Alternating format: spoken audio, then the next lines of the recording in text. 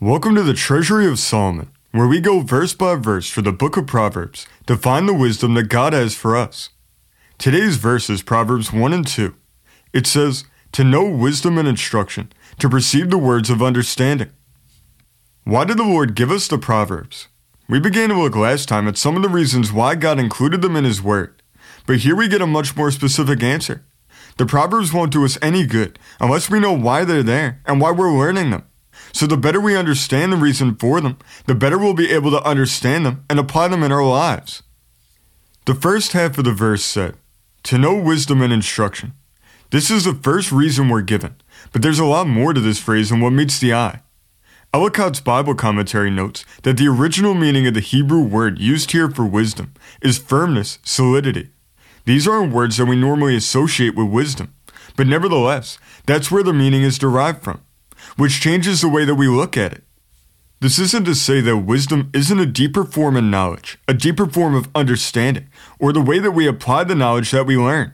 Those things are true, and they don't change. But what we see as the reason why we have wisdom, and what we see as the fruits of wisdom, will change. God, as the God who is wisdom personified, is the greatest source of wisdom.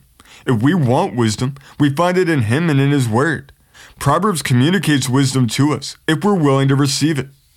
The first purpose is solidity. In the famous parable which Jesus taught, the man who built his house upon the sand lost his house. It was blown down when the winds came against it.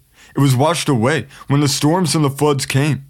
But the man who built his house upon the rock, that man's house was able to stand against the wind and rains. It wasn't destroyed, it survived.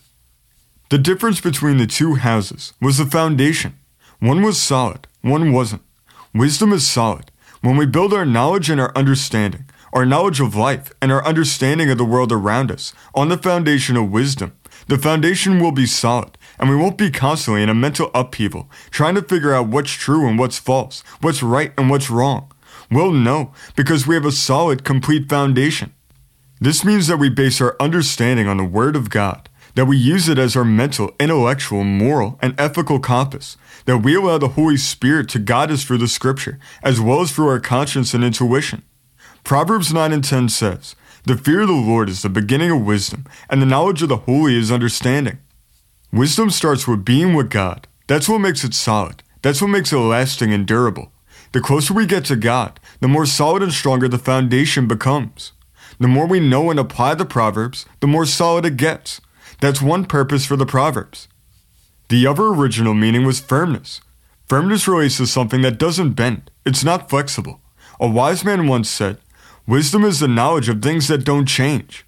That's firmness, the inability, and more importantly, the refusal to bend. That's incredibly important when living in a fallen world.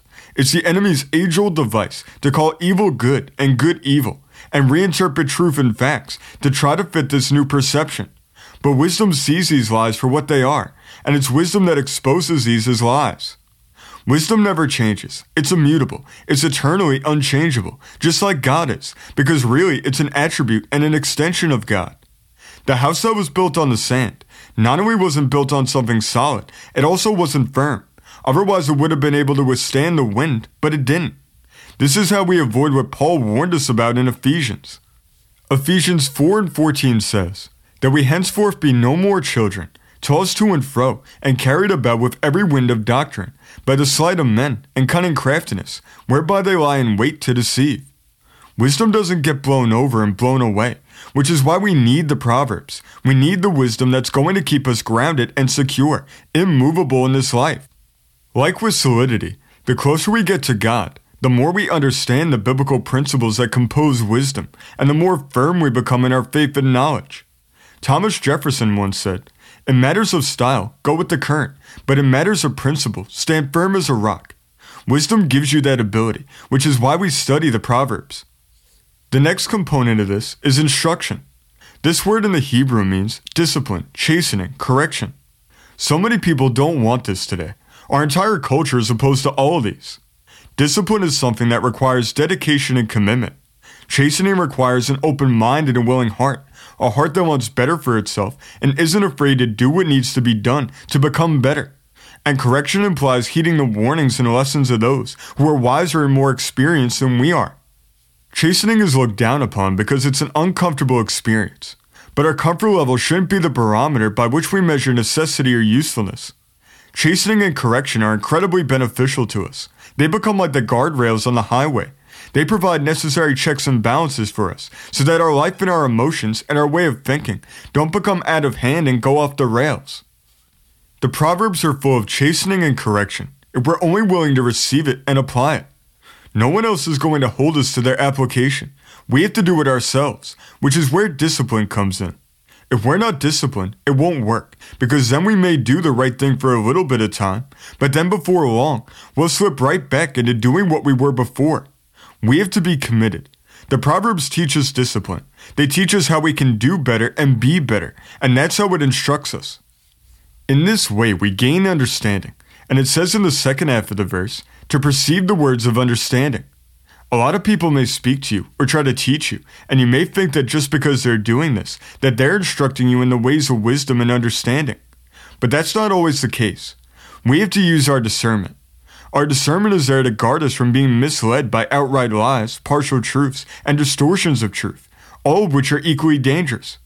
Discernment helps you to see things as they really are. It brings clarity. It brings depth and breadth of understanding. Many words are words of understanding, but we have to know that and be sure of it before we allow these words to dictate how we conduct ourselves in life. Proverbs teaches us how to get this discernment, what it looks like, and what constitutes words of understanding and what doesn't.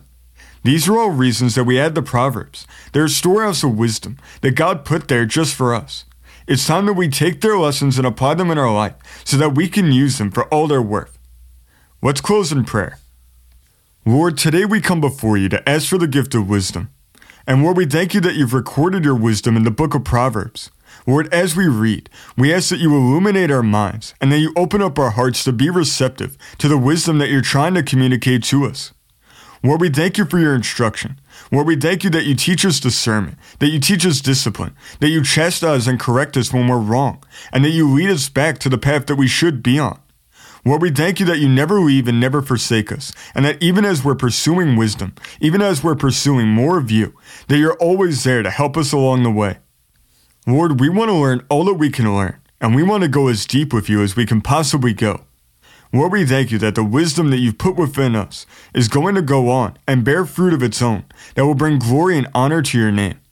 And Lord, today we give you all the honor, all the glory, and all the praise. In Jesus' name, amen. The wisest thing we can ever do is give our lives to Christ and be born again. If you want to have Jesus as a part of your life today, all you need to do is invite him into your heart to be your personal Lord and Savior. Trust him that you're forgiven and choose to live for him who died for you. We'll see you next time as we continue to explore the treasury of Solomon and study the King's Word together.